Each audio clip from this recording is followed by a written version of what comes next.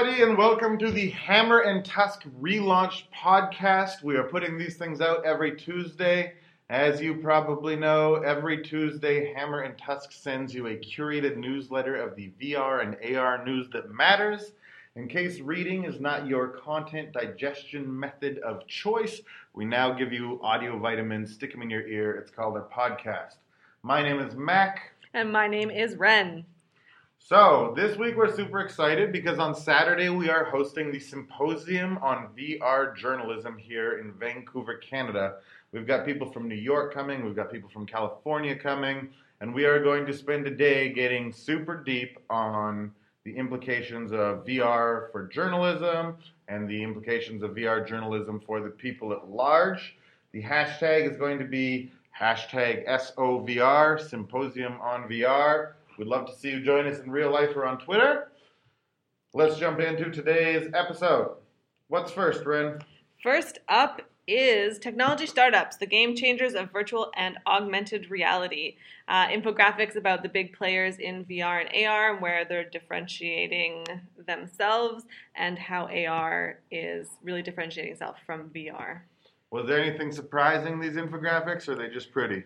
They're just pretty mostly. I think the most interesting part is just seeing the smaller companies that have really taken over and which companies have tons and tons of patent applications versus what they're actually producing. It's pretty fascinating. Sony has 920 patent applications. Oh my goodness. But they're one of the smaller in terms of actually making products.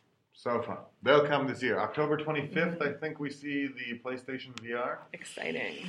Yeah, I'm excited. It is still the best headset I've put on from a ergonomics perspective. It felt right to put the Sony PlayStation on my head in a way that nothing else has. Designing virtual reality for pain reduction. So this is the story I always like to tell people. In one of the Hammer Tusk issues, we talked about people who did some basic experiments where they took a participant in the study and they asked them to put their hand in a bucket of freezing water, and on average somebody would last 58 seconds or something. And then when they put them in a headset and took them to a tropical island and they put their hand in the bucket of ice, they would last 2 minutes. Almost doubled, I think, the amount of pain, essentially cold, that we could endure. This is pretty big deal, I think. Absolutely. And the really exciting thing that this company is doing is creating headsets that can survive in the moist environment of a burn unit. Because burn units need to have a really high moisture index, and obviously that's not good for a lot of tech. So someone has created one I never that can knew. last.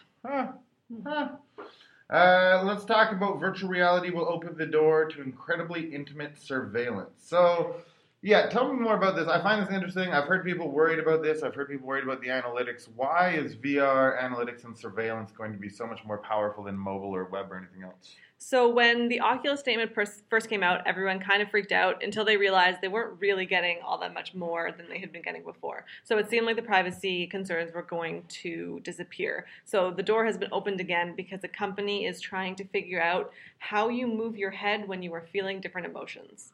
So not only can they track what you're looking at and where you're looking and how long you're looking for, they can track when you're happy, when you're sad, when you're excited.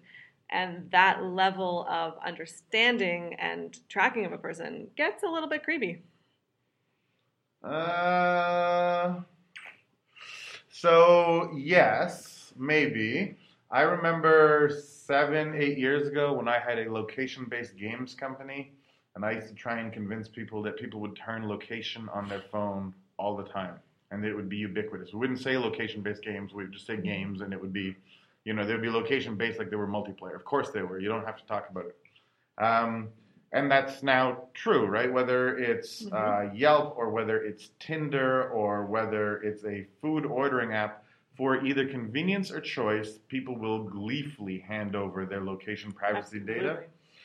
If you can make my VR experience better with this stuff, does it sound a bit weird? Yes. Do I think that we're going to be caring about it in a year? No.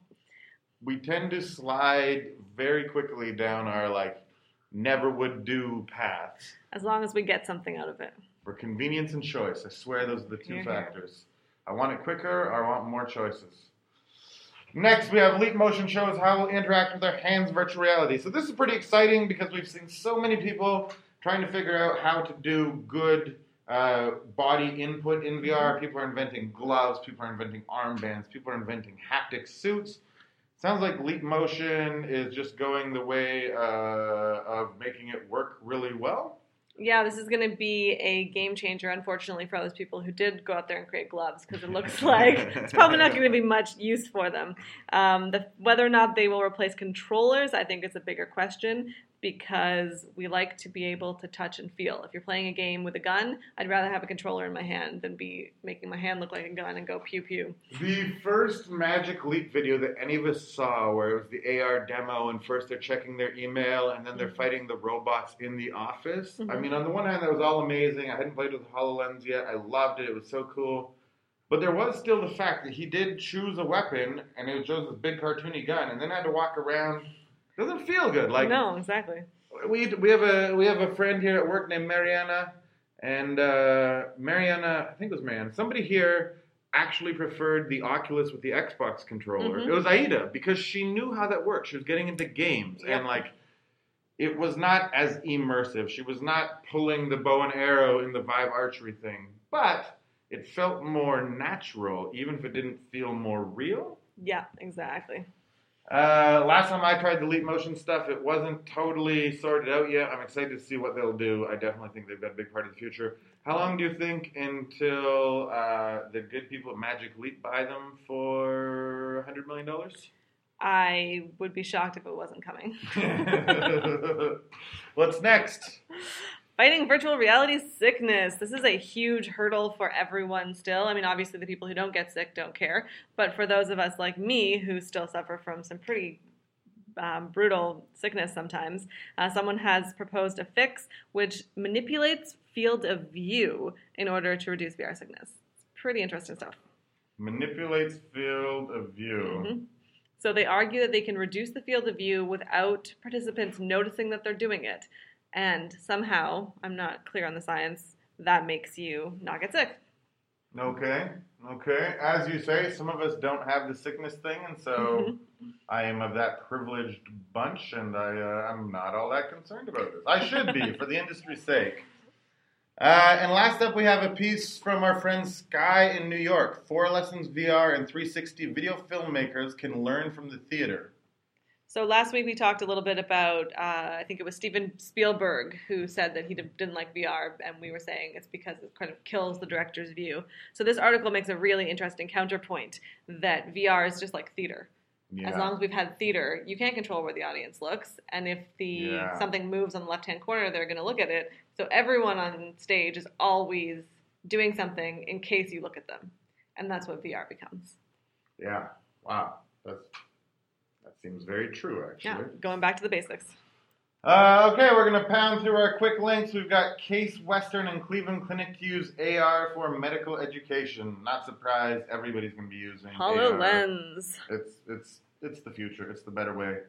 VR Therapy and Counseling Center wins startup size for PT. Wow, we've got more VR and AR making real impact in medical. So this is for PTSD treatment, and it's an interesting counterpoint to the arachnophobia thing we talked about last week where you said it didn't work. Big difference is you have a therapist with you while you're doing it.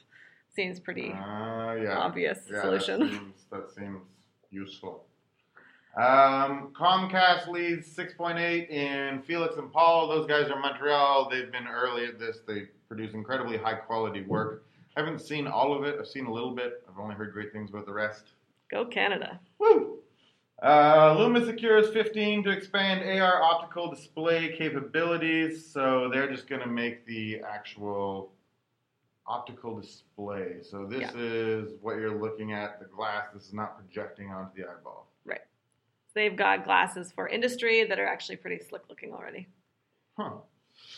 Okay, this is episode 2 of the Hammer and Tusk weekly roundup podcast. Remember SoVR in Vancouver this Saturday. Hope to see you there. Follow us on the internet. Have fun, guys. My name is Mac. My name is Ren. See you next week.